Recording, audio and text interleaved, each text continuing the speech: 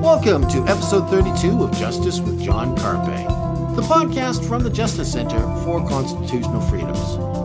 I'm the show's producer, Kevin Steele, and I'm here with our host, John Carpe, who is the president and founder of the center.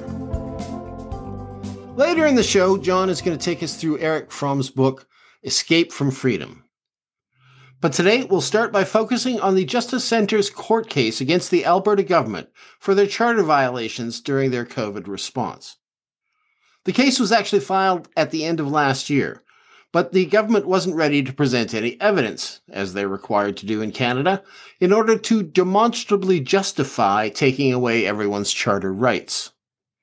After delaying and delaying, the government was finally ready to make their case, and they filed their affidavits and reports at the beginning of the summer. We'll take a brief look at what they filed, but the intent here is not to have me, who ain't no expert, analyze the stuff. Rather, the intent is to publicize the stuff, so that people who have been affected by it can read it for themselves. Perhaps there are experts out there who might want to take a crack at analyzing and criticizing it. In effect, by putting this on our website at jccf.ca and drawing attention to it on this show, we're crowdsourcing the cross-examination for the court of public opinion. Now, by way of introduction, perhaps, John, you can give us an update on the case. Where is it at right now? Well, citing a health crisis, as if we've, not had that for the last year and a half, according to government claims, but the Alberta government has engineered an adjournment of the hearing based on the so-called health crisis. And even more concerning is an announcement that the courts are going to require vaccine passports to enter courthouses throughout Alberta.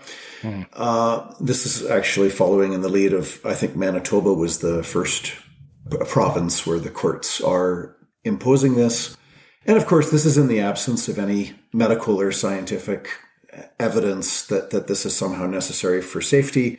This is based on the inaccurate, unfounded, baseless assumption that vaccinated people are not spreading the virus and unvaccinated people are spreading the virus. Therefore, the unvaccinated must be punished and need to stay home as much as possible. Totally unscientific.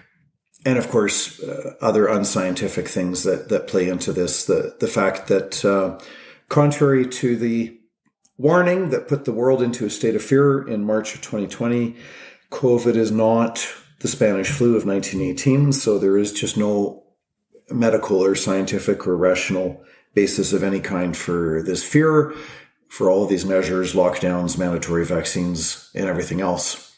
Mm-hmm. Now, it's particularly disconcerting because courts are supposed to be neutral arbiters.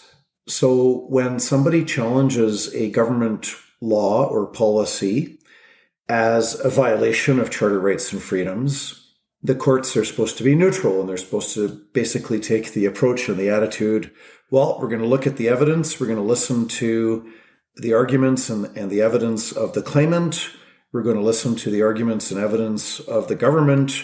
And as between these two opposing parties, we as neutral courts are going to come down with a ruling, and we're going to rule in favor of the claimant that these are not justified violations of rights and freedoms, or we're going to rule in favor of the government and say that they are justified violations of rights and freedoms. So courts are supposed to be neutral. But now you've got a situation where people challenging the constitutionality of these measures, anybody challenging a vaccine passport is going into court. And in effect, the courts have already aligned themselves with the government and placed anyone who's challenging the vaccine passports in the near impossible position of trying to convince a court that its own complicity in these measures is both incorrect and unlawful.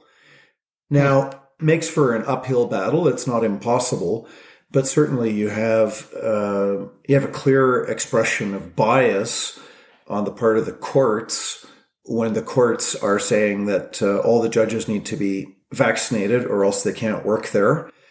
And when the courts say that you need to be vaccinated in order to walk into a courthouse. Now, I wonder if they're going to make exceptions for Zoom, so that they're going to try to accommodate the unvaccinated people by saying that you can show up for a court hearing by way of Zoom. I don't know. This was mentioned. I did hear you mention this before. You were thinking of adding the vaccine mandate to the lawsuit, because that's actually not in there right now, is it?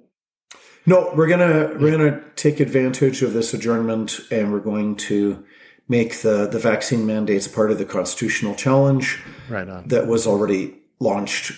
So we had launched a constitutional challenge against lockdowns, and now we are going to expand that to include the vaccine passports. Right, so they can't declare it moot anyway. Yeah. So that's good. That's a good part.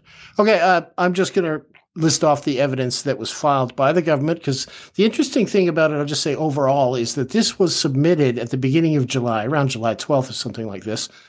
And that was, of course, when they had basically taken off most restrictions at that point. So, of course, they're all kind of jolly and we're not locked down and look at how good we're doing and everything like that. Of course, now looking at it, after they sort of did this public mea culpa, oh, we shouldn't have done that, blah, blah, blah. It kind of casts a whole different light on the stuff that they're saying in here. So that's the nice thing about it. It gives a nice snapshot of where they were at the beginning of summer and contrast that now with how they are acting with the vaccine passports and the vaccine mandates. So that's the real value of this, even though it may seem outdated, but it gives you that snapshot. I think there's like a total of 9 affidavits were filed. There was one by Deena Hinshaw, the Chief Medical Officer of Health, of course. There was one by the Chief Medical Examiner in Alberta. Now, he's basically talking about how they qualify the deaths, COVID deaths, and whether they are, when they're examined and how deaths are attributed. There's one from Kimberly Simons. She's involved with the COVID modeling. That is the modeling that went on to predict the disasters that were. Oh yes, the 32,000 deaths that we were in the risk of getting. Even with lockdown measures, we could have 32,000 Albertans die of COVID. Well, where are we at today? 2,500, and this is in a context of 40,000 deaths in a year and a half. $2,500 deaths from COVID out of 40,000, and no impact on life expectancy. So it just is not, every death is sad, every death is tragic, but this is not something to be afraid of. Right. The interesting thing about the modeling, now I of course read over most of the Manitoba evidence as well, and they had a similar type person in there. And I kind of got the impression generally from reading all the evidence, but in particular with these modeling people, that they are basically, given instructions from Canada Health and their modelers, and they get to tweak them a little bit and push them out there and look at all the work that I did. So, and I kind of got that generally, even Deena Hinshaw, the Chief Medical Officer, and Brett, what was his name, Rusin, in Manitoba, that these people seem to be taking a lot of directions from Canada Health. And that's why in the past podcasts where I've said that, it all seems to be emanating out of some central command. It was based on that original Manitoba evidence. And I really didn't get convinced otherwise when I read through this stuff. Now, of course, I have only read it once and briefly, and I'm certainly no expert. So anyways, there was the fourth one was from somebody called Patricia Woods. She's from Statistics Canada, and she filed an affidavit on death statistics, and she's out of Ottawa. There was Scott Long. He is the acting manager of the Alberta Emergency Management Agency, sort of like our version of FEMA, and he talks about how great we did with our emergency response and how we should never have followed Sweden. We never did, and that's a good thing. Of course, that was at the beginning of summer. And I will note that today, Sweden has announced that they're getting rid of all COVID restrictions, including vaccine passports. So they seem to be ahead of us. So maybe we should have followed them. Anyways, this guy in his affidavit said that he's sure glad that we didn't. He says a bunch of other stuff as well. I would ask Scott Long whether he thinks that 85-year-olds in nursing homes with emphysema, cancer, and heart disease are going to live forever. And, if that sounds like a stupid question, maybe it underscores a stupid policy. Because I think part of what's been driving this the last year and a half is just this notion that everybody lives forever and we can somehow come up with public policies that are going to make everybody live forever. It's kind of a refusal to deal with the reality of death. And it's also a refusal to allocate resources effectively to where they can do the most good and actually increase population life expectancy, let more people live longer lives. And lockdowns have done the opposite of that by driving so many people into unemployment and poverty and despair and isolation and mental health issues, so on and so forth. Well, he makes a curious statement in there. This sticks out in my mind. I don't actually have a note on this, but the statement was something to the effect that the planning is more important than the plan. And I didn't quite follow that. Now, his background is military, so maybe it has something to do with that. I'm not sure, but it sounded awfully strange to me, a layman, in this particular circumstance. Anyways, that was the fifth affidavit. There was the sixth was a guy, Dr. Jason Kindrachuk. Now, he is assistant professor and research chair in emerging viruses in the Department of Medical Microbiology, Infectious Diseases at the University of Manitoba. Now, he also filed as an expert witness in the Manitoba case, and I read through his refutation there. Or basically, he talks about the seriousness of the illness and, how contagious it is and et cetera, et cetera. He does a great big thing about that. All in all, he seems like a widely respected guy. Now, the interesting thing about him, for me personally, right, was that, I looked through all his qualifications and I saw that he, in addition to all the work that he does and the publications in medical journals he also writes articles for Forbes magazine. And back in April of 2020, he wrote an article to the effect that, it's highly unlikely that the coronavirus emerged from a laboratory, which of course didn't age too well. And there was another one after that in May where he talked about the key to solving or the key to licking this pandemic was basically the repurposing of therapeutics. And he was pretty gung-ho about therapeutics back in May 2020. And I really haven't seen anything about that since. And of course, that would have stood out to me.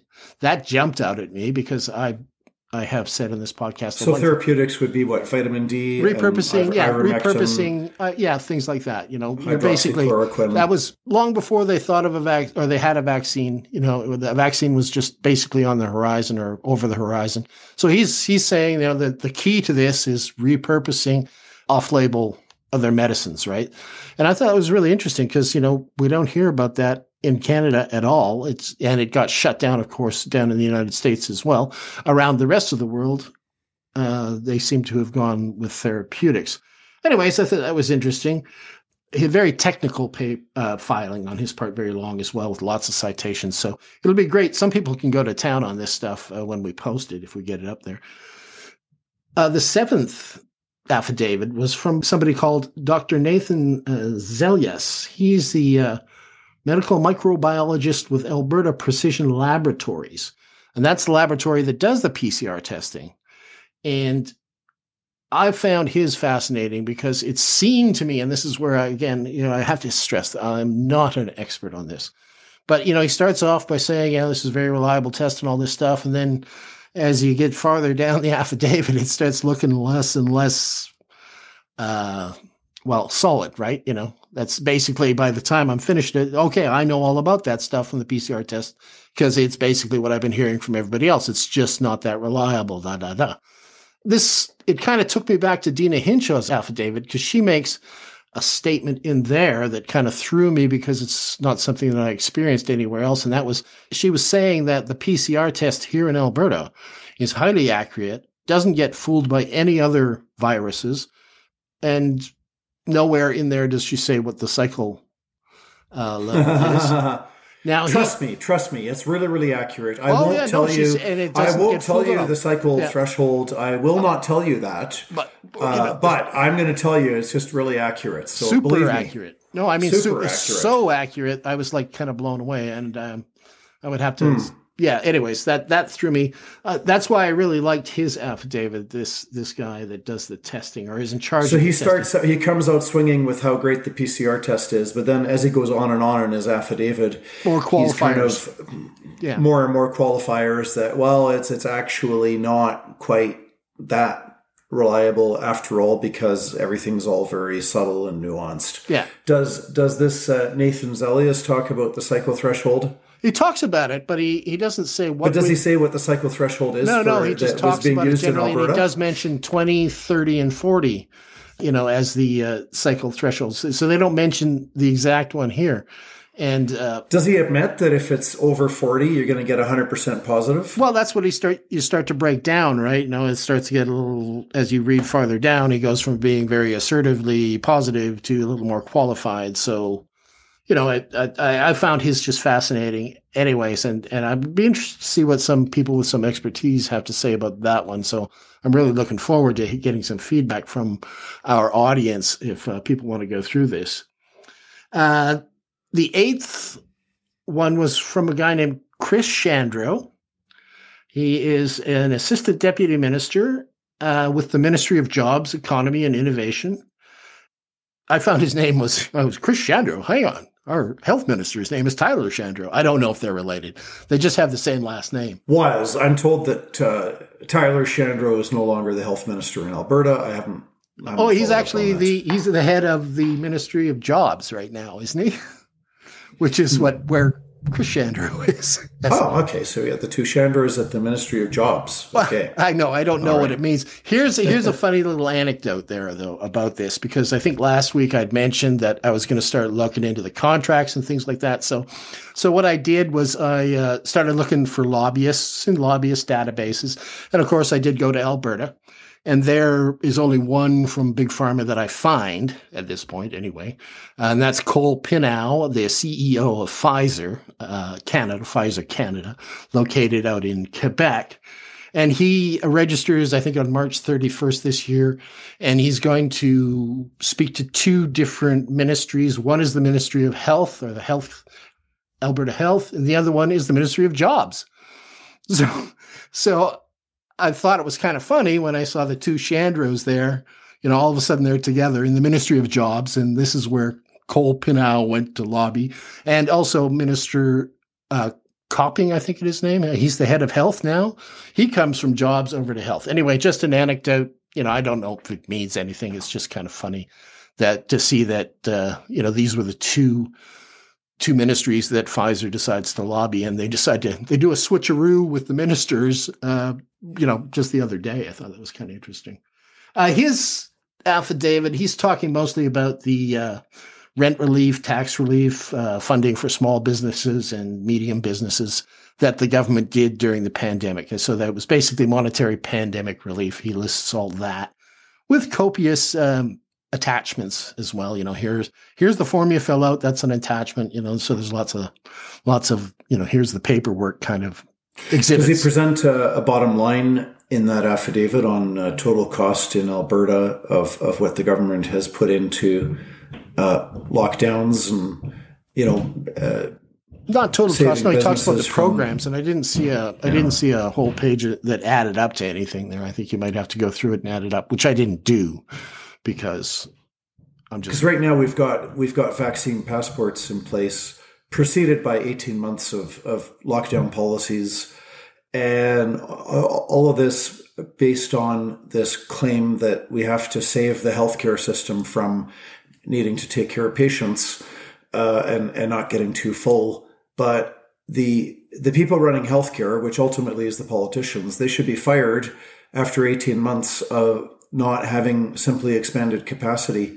It's absolutely ridiculous when you think about it that Jason Kenney announced in April of 2020 that we could and should and would expand to have over 1,000 intensive care unit spaces, and now we're having our rights and freedoms taken away based on some supposed threat to hospital capacity, which in the past year and a half has not been increased.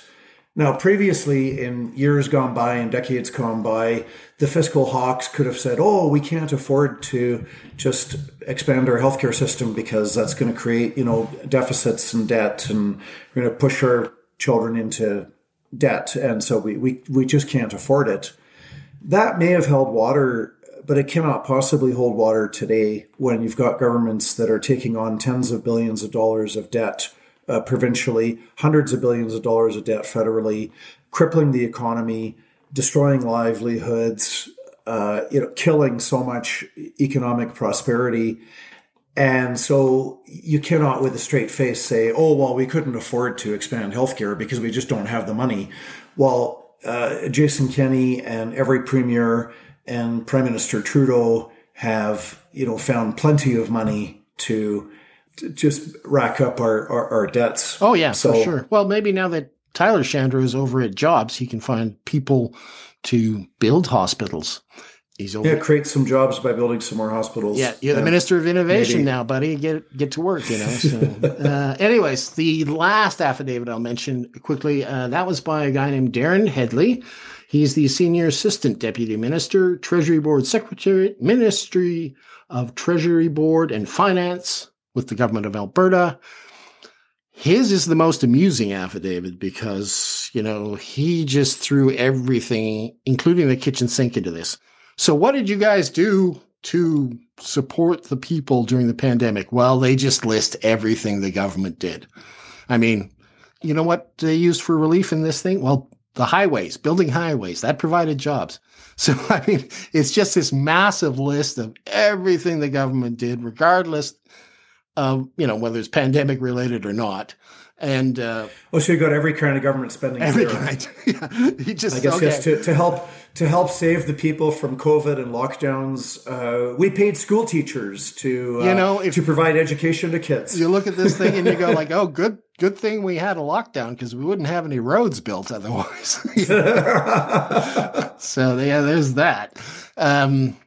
Anyways, that's the sum total of it. It would be pretty boring if I started drilling down into it with my level of expertise. So like I say, maybe we'll get it posted and we'll revisit it if we get some interesting insights from people with greater expertise than this mouthy guy. So I'll say that, okay, at least we got the evidence. We know it's out there. We know it's dated now. We know that you guys are going to be including the vaccine mandates. So that's going to put a different spin on it as well. Yeah, we're going to challenge constitutionality of vaccine passports. Yeah, so that's actually going to make it, harder for them to say it's moot because, of course, that's ongoing. So we'll call a lid on that for now and go on to our next topic. I know that you really wanted to talk about this book by Erich Fromm in light of the vaccine mandates, the vaccine passports. Maybe you could just dive into that. I have a copy of it here. I haven't read it I've skimmed it, so. It's a great little book published in 1941. It's called Escape from Freedom. Mm-hmm. And the author is Erich, E-R-I-C-H, like a German Erich. Erich Fromm, F-R-O-M-M, so Erich Fromm, and the book is called Escape from Freedom. And it is fascinating, not just in relation to vaccine passports, but just what we've been seeing in the past 18 months with Canadians willingly, cheerfully, enthusiastically giving up their rights and freedoms without much of a fuss. I'm talking about the majority. Okay, you've got people like you and I, and maybe a lot of the listeners to this podcast have been very concerned about it and are not blithely, cheerfully, happily giving up their rights and freedoms. But sadly, the majority of Canadians have been, quite compliant, very naive and gullible, instantaneously believing the big lie in March of 2020 that COVID is going to be like the Spanish flu of 1918, which I can understand if people got scared for a week or two, but the evidence was within a month or two, definitely by May of 2020, all the evidence was in that this was much more like a bad annual flu than the Spanish flu of 1918. And that's relevant because it was the fear-mongering of Neil Ferguson of Imperial College, who said that millions and millions of people would die in the United States alone, tens of millions across the world, that this was something that was going to be like the Spanish flu of 1918. That's what caused the fear. That's what brought in all the lockdowns. And that's what's proven to be false since May of 2020. So June, July, August, September. So it's been a year and 4 months of public policy based on unfounded, unwarranted fear. Which is why the governments want to ditch this or avoid going to court and talking about it, in my opinion. They seem to always just sort of kick the can down the road, I should say. Pull the football. Well, yeah, when the Alberta government was sued in December, they sought and obtained the court's permission to present their evidence in July of 2021. I mean, think about that. Here you are, you're violating rights and freedoms of Albertans, and somehow you don't even have the evidence, that you can't pull the evidence together in a week or 2 or 3 or in a month. You cannot pull together the evidence to justify the violations of these rights and freedoms. That's obscene. That's outrageous that they would have asked for. And it's obscene and outrageous that the courts would have given them 8 months. That's just... They didn't have it. Completely contrary to what a free society is all about. If government is violating rights and freedoms, they ought to have the evidence. They ought to have done their homework ahead of time before passing those laws. And if those laws are challenged, they should be able to, on an instantaneous basis, or, practically, a week, 2 weeks, they should be able to put forward all the evidence right then and there as to why they're violating our rights and freedoms. And to have had 8 months of that is despicable. Mm. And it reflects poorly on both the government as well as the courts. And then just to repurpose evidence from Manitoba, I thought that was a little bit cheesy considering the amount of resources they have. Why did you have to go to that guy? Maybe because he had one already. I'm not sure. I don't have a problem with the Alberta government getting experts from other provinces. I think that's fine. Okay. I have a problem with the 8-month delay. I think that's obscene. Okay, back to Escape from Freedom, which is... So Escape from Freedom was written in 1941, and the author, he goes through the emergence of the individual, the ambiguity of freedom, and he looks at freedom in the medieval period, freedom in the Renaissance, freedom in the Reformation, aspects of freedom for modern man, and then he goes into mechanisms of escape, which include authoritarianism and automaton conformity. And then he has a fascinating chapter on the psychology of Nazism. And it's as relevant today as when it was written in 1941. So I'm going to go through the book quite quickly and just read certain select passages to give listeners a flavor of it. And it is available on Amazon, I think, if you want to order it. So he writes in 1941... we've been compelled to recognize that millions in Germany were as eager to surrender their freedoms as their fathers were to fight for it. Instead of wanting freedom, they sought for ways to escape from it, and that other millions were indifferent and did not believe the defense of freedom to be worth fighting and dying for. So that is in the opening pages. Is that in Freedom, a Psychological Problem, Chapter 1? I think so. Okay. And then he talks about the emergence of the individual, and he talks about tribal societies, pre-industrial societies, agricultural societies, and even in the medieval period. He says that this identity with nature, with clan, with religion gives the individual security. He belongs to, he is rooted in a structuralized whole in which he has an unquestionable place. And so he argues that even though there's a lot more pain and suffering on a physical level in eras gone by compared to the modern era, right? You think of something like dentistry. Right. Yeah. Used to be, people still dislike going to the dentist, but it used to be a lot more painful than what it is now. In terms of just ripping out teeth with a pair of pliers and without anesthetic, as an example. So, speaking of the medieval man, he says, but although the medieval person was not free in the modern sense, neither was he alone and isolated. In having a distinct, unchangeable, and unquestionable place in the social world from the moment of birth, man was rooted in a structuralized whole, and thus life had a meaning which left no place and no need for doubt. A person was identical with his role in society. He was a peasant, an artisan, a knight, and not an individual who happened to have this or that occupation. The social order was conceived as a natural order, and being a definite part of it, gave a feeling of security and of belonging. There was comparatively little competition. One was born into a certain economic position which guaranteed a livelihood determined by tradition, just as it carried economic obligations to those higher in the social hierarchy. But within the limits of his social sphere, the individual actually had much freedom to express himself in his work and in his emotional life.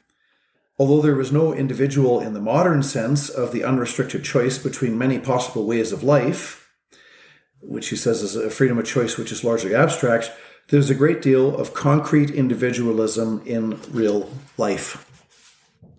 So there's medieval man. Okay. Well, if we follow the Great Reset, maybe we'll get back there pretty quick. Yeah. So he says the basic assumption concerning economic life was that economic interests are subordinate to the real business of life, which is salvation. So this is kind of the medieval man has a lot more pain and suffering in a lot of ways than modern man, but did feel very rooted, very secure, and according to Erich Fromm, had a lot less anxiety. And now we get into the Renaissance and the Reformation.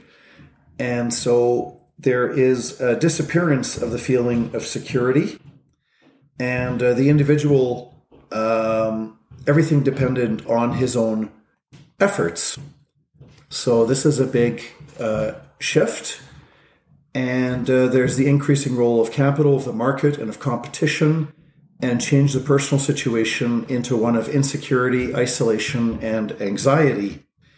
The unpredictable laws of the market decided where the products could be sold and at what profits. So we got this new freedom and new prosperity. We got the rising living standards, but now man is feeling insecurity, isolation, and anxiety more so than what he ever felt in the medieval period. Erich Fromm says the feudal economic system was based on the principle of cooperation and was regulated or regimented by rules which curbed competition. With the rise of capitalism, these medieval principles gave way more and more to the principle of individualistic enterprise. Each individual must go ahead and try his luck. So talking again about this change from the medieval into Renaissance, Reformation, and capitalism, Erich Fromm argues that man is free from all ties binding him to spiritual authorities, but this very freedom leaves him alone and anxious, overwhelm him with a feeling of his own individual insignificance and powerlessness. The free, isolated individual is crushed by the experience of his individual insignificance. And then along comes Darwin. Look out. The individual became more alone, isolated, became an instrument in the hands of overwhelmingly strong forces outside of himself. He became an individual, but a bewildered and insecure individual. Aloneness, fear, and bewilderment remain. People cannot stand it forever. They cannot go on bearing the burden of freedom from. They must try to escape from freedom altogether, unless they can progress from negative to positive freedom. The principal social avenues of escape in our time are the submission to a leader, as has happened in fascist Germany and Italy, and the compulsive conforming, as is prevalent in our own democracy, writes Erich Fromm in 1941. Okay, so that's the first half of the book. He has set out the problem. So the problem is that we get this freedom that we did not have in medieval times, because now we have capitalism and we have the Reformation, we have religious choice. You can choose what religion you want. You can choose how you're going to make a living. You can choose to set up a business. You can choose what product to manufacture or sell. You can choose to travel. You can choose to trade. You've got all this freedom that medieval man doesn't have, but there's also this profound insecurity and anxiety. That is how I would summarize the first half of the book. So the mechanisms of escape are authoritarianism is one of them. And Erich Fromm writes, the first mechanism of escape from freedom I'm going to deal with is the tendency to give up the independence of one's own individual self and to fuse one's self with somebody or something outside of oneself in order to acquire the strength which the individual self is lacking. These strivings help the individual to escape his unbearable feelings of aloneness and powerlessness. The frightened individual seeks for somebody or something to tie his self to. He cannot bear to be his own individual self any longer, and he tries frantically to get rid of it and to feel security again by the elimination of this burden, which is the self. The annihilation of the individual self and the attempt to overcome thereby the unbearable feeling of powerlessness are only one side of these strivings. The other side is the attempt to become a part of a bigger and more powerful whole outside of oneself. The annihilation of the individual self and the attempt to overcome thereby the unbearable feeling of powerlessness are only one side of the strivings. The other side is the attempt to become part of a bigger and more powerful whole outside of oneself, to submerge and participate in it. This power can be a person, an institution, God, the nation, conscience, or a psychic compulsion. By becoming part of a power which is felt as unshakably strong, eternal, and glamorous, one participates in its strength and glory. One surrenders one's own self and renounces all strength and pride connected with it. One loses one's integrity as an individual and surrenders freedom, but one gains a new security and a new pride in the participation in the power in which one submerges. One gains also security against the torture of doubt.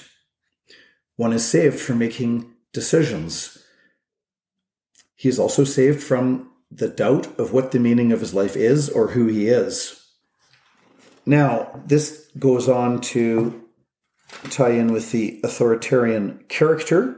He admires authority and tends to submit to it, but at the same time, he wants to be an authority himself and have others submit to him.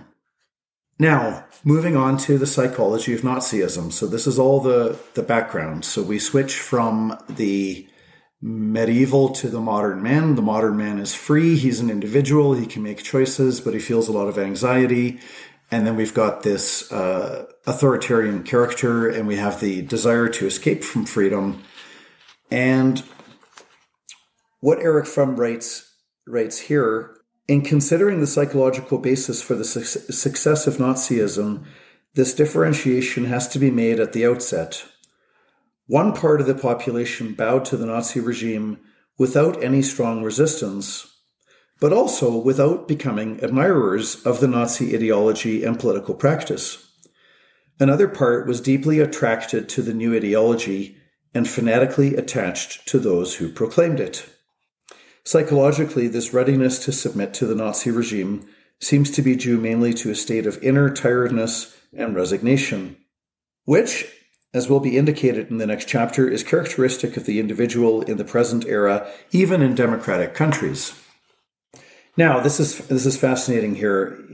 Erich Fromm writes, again on Psychology of Nazism, it seems that nothing is more difficult for the average man to bear than the feeling of not being identified with a larger group. However much a German citizen may be opposed to the principles of Nazism, if he has to choose between being alone and feeling that he belongs to Germany, most persons will choose the latter. So again, he's writing in present tense because the book is written in 1941 when the Nazis were actually in power in Germany. So describing what's going on in Nazi Germany, Erich Fromm says about the people there, they are told again and again, the individual is nothing and does not count. The individual should accept this personal insignificance, dissolve himself into a higher power, and then feel proud in participating in the strength and glory of this higher power. So, modern man is susceptible, argues Erich Fromm, to getting wrapped up in a higher purpose, and that eases his aloneness and isolation, gives him a sense of meaning, gives him a sense of significance to get wrapped up in the big cause. And so, yes, accept your personal insignificance, but dissolve yourself into the higher power and then feel proud in participating in a mission. And Fromm talks about the two trends that we have already described as fundamental for the authoritarian character, the craving for power over men and the longing for submission to an overwhelmingly strong outside power. So all of this is horribly pessimistic. I'm going to stop there. I've got one more small quote. The book is quite depressing because it's talking about the psychology of mankind and about how there's part of us that seem to want to embrace this loss of freedom. And I go back to, in chapter 1, he says, we've been compelled to recognize that millions in Germany were as eager to surrender their freedom as their fathers were to fight for it, that instead of wanting freedom, they sought for ways of escape from it, that other millions were indifferent and did not believe the defense of freedom to be worth fighting and dying for. So I think, sadly, this is what we've seen in Canada in the last year and a half, is that a lot of Canadians do not have a love for freedom. And I think the COVIDism, the lockdownism, and now the vaccinism as an ideology is giving a lot of people a sense of significance and purpose because they can lose themselves in this big project and they can just say, well, what I want doesn't matter. I'm going to sacrifice. I'm going to suffer. I'm going to give up socializing with friends. I'm going to lock myself in my house. I'm not going to enjoy going to restaurants or watching team sports or connecting with friends and family. I'm going to suffer. I'm going to make all these sacrifices. And I'm going to get wrapped up in this higher cause of, saving mankind from a virus. And I'm going to be part of this big project to save lives. And I'm going to gladly, cheerfully give up my freedoms to be part of this big project. Mm-hmm. And so there's an anti-freedom psychology that is, it's there. Well, okay, yeah. But what I heard, especially when you got down to the last quote there, was, excuse me for stating the obvious, but it sounded like, well, what happens is we go from our early man, medieval man, and progress through anxiety and freedom till we get to the point where we're without religion. And so we come up with a religion here on earth, and whether you call it whatever political movement or COVIDism, essentially you're finally surrendering your freedom to a higher purpose, similar to the religion that your forefathers had adopted.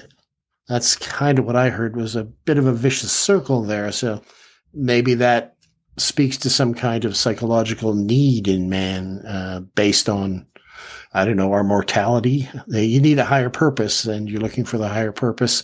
Along comes this movement where you can be a hero simply by strapping a piece of gauze across your face. Well, that's pretty easy. And, why not? Doesn't take much effort.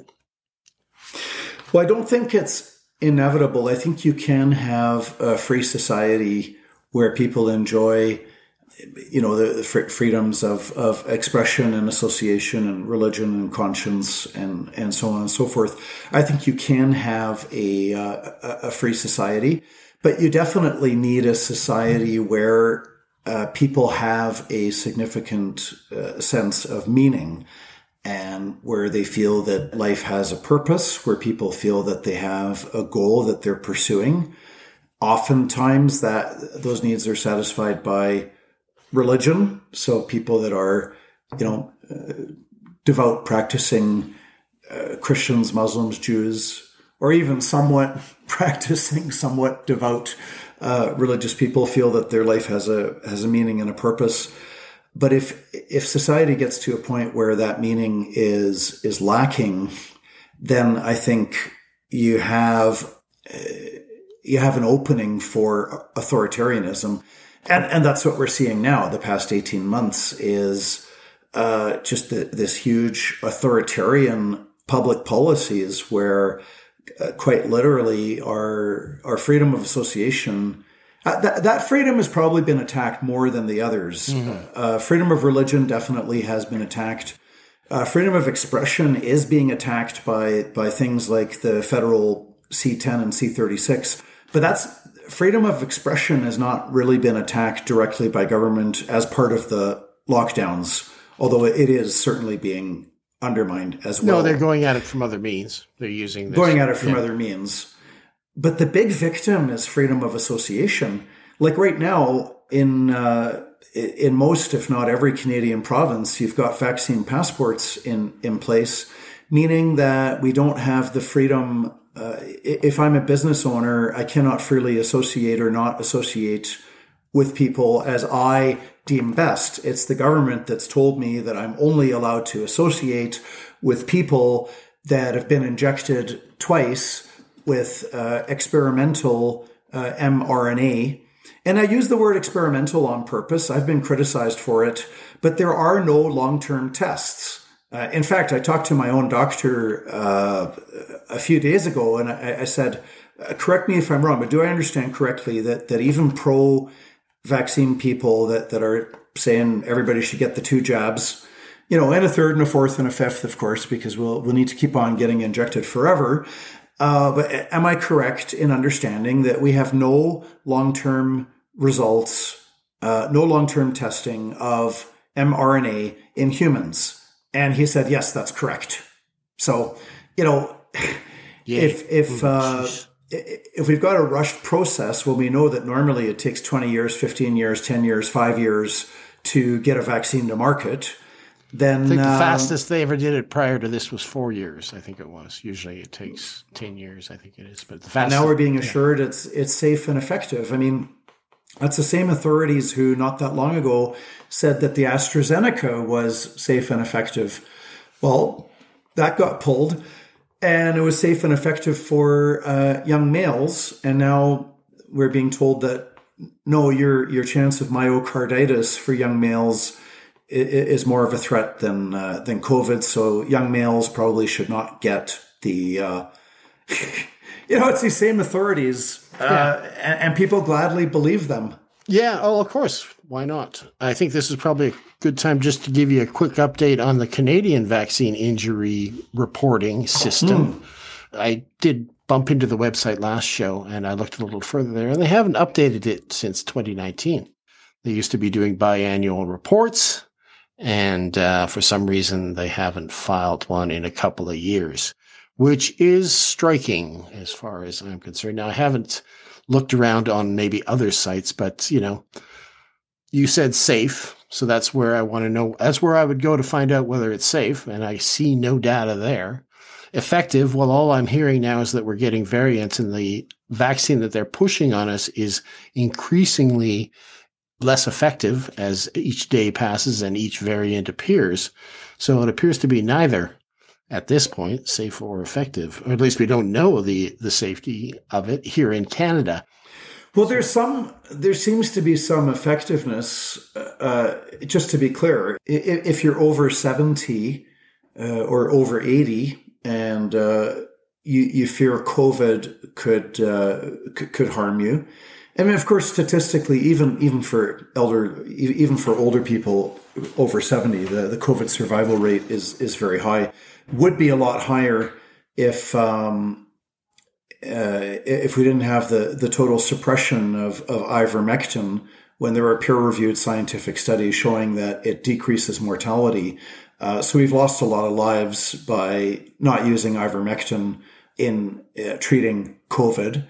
But it should be a personal choice for older people. If they fear the risks of the vaccine are lower than the risks of COVID, then if it reduces severe illness in people, then, that's fine. There's nothing wrong with that. It becomes a problem when it gets pushed. Of course. My point wasn't to say that it's unsafe. They're just not reporting it here. And we know that they report it down in the United States, as we pointed out last week. That's a highly publicized system that they have. There's some dispute now whether they're updating it properly. In fact, I think it was that Project Veritas came out with a video that throws some doubt on the idea of whether it's being updated properly. I don't know whether you saw that one with the nurse that was complaining. Oh yeah, it's dramatic. So I'll put a link down to that below in that. Anyways, this goes to the question of just a recap from last week, right? In 8 months, there have been about 13,000 reported deaths from the COVID vaccines, which is higher than the 9,000 deaths from all other vaccines combined in the past 31 years. So think about that. Yeah. The reporting system where you've got all vaccines over a period of 31 years causing about 9,000 deaths, right? All vaccines, 31 years, 9,000 deaths. And now we've got COVID vaccines causing 13,000 deaths in 8 months. In the U.S. And that's in the U.S. And those are underreported because, as Dr. Eric Payne said in his letter, which is posted on our website, that written to the College of Physicians and Surgeons of Alberta, that these stats encapsulate less than 1% of the vaccine harms. Right. Yeah. Right. And that, I said, we're using American data because there's a lack of data here in Canada. Why is that? Again, we don't know. And because we don't know, that is part of the reason people are vaccine hesitant, because we see that it's happening elsewhere, yet for some reason, miraculously, Canada doesn't have that. And it seems to be just because they're not publicizing it. That's the way it looks at this point anyway. So somewhat well, the people pushing the vaccines are the same people that are pushing the false notion that we should all be terrified of COVID because COVID is like the Spanish flu of 1918. And that's just it's not grounded in facts. I mean, the government's own data tells us that COVID has not impacted the death rates in Canada. In Canada in 2020, we had about just over 300,000 deaths, and that's very much in line with the death rates in 2019, 2018, 2017. And we see that the COVID deaths are deaths among vulnerable elderly people who, if they hadn't died of COVID, they would have died in 2020 of something else, because the COVID deaths are people over 70, over 80 with serious health conditions. Right. So if we don't have honesty about that, if we have fundamental dishonesty with the fear-mongering telling us that we should be afraid of a virus that really we should not be afraid of, well, if it's dishonest on that front, why would it be honest when people are pushing for mandatory vaccines? That's a question I can't answer, obviously. Come on, Kevin, answer the question. Try to imagine what it's like to have that mindset. I can't at the moment. I'm I guess, pretty upset at what I'm seeing out of Health Canada in particular. As I say, a lot of it seems to be emanating out of there. And the evidence that I've read that has been submitted in the Manitoba cases and the Alberta cases seems to bear that out. Just to go back to the Alberta evidence here, I just want to remark that I was expecting to see something from the Minister of Health in here, and I didn't get an affidavit from him submitted. I thought that was kind of odd. Aren't these the people that we should be hearing from, how policy is made? Anyways, okay, now I'm skipping around all over the place. What is the lesson that we learned from Erich Fromm's book? What do you say? Sum it up for us. We're looking in this book, we're coming out somewhat pessimistic. People are looking for a higher purpose in life. Is that, does it give us any sort of insight that would apply to some kind of solution at any point? Or is it just sort of lead us down a dark path?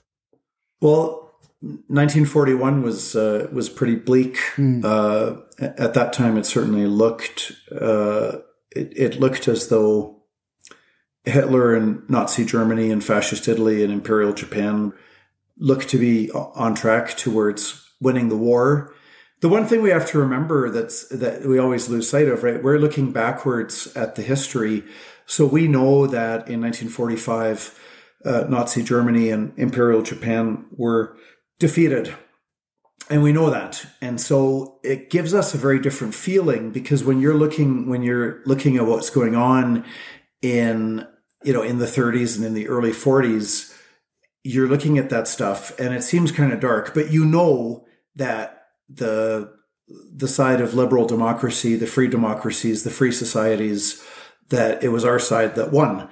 And so... Yeah, but in between that 41 and that 45, there was a lot of blood and rubble, so can't lose. And it was not clear to people in 1941 that it wasn't clear to the Brits and the Americans and the Canadians and the Australians and the French and the Dutch and the Danes and the Norwegians, or even the Germans or the Italians who were freedom loving.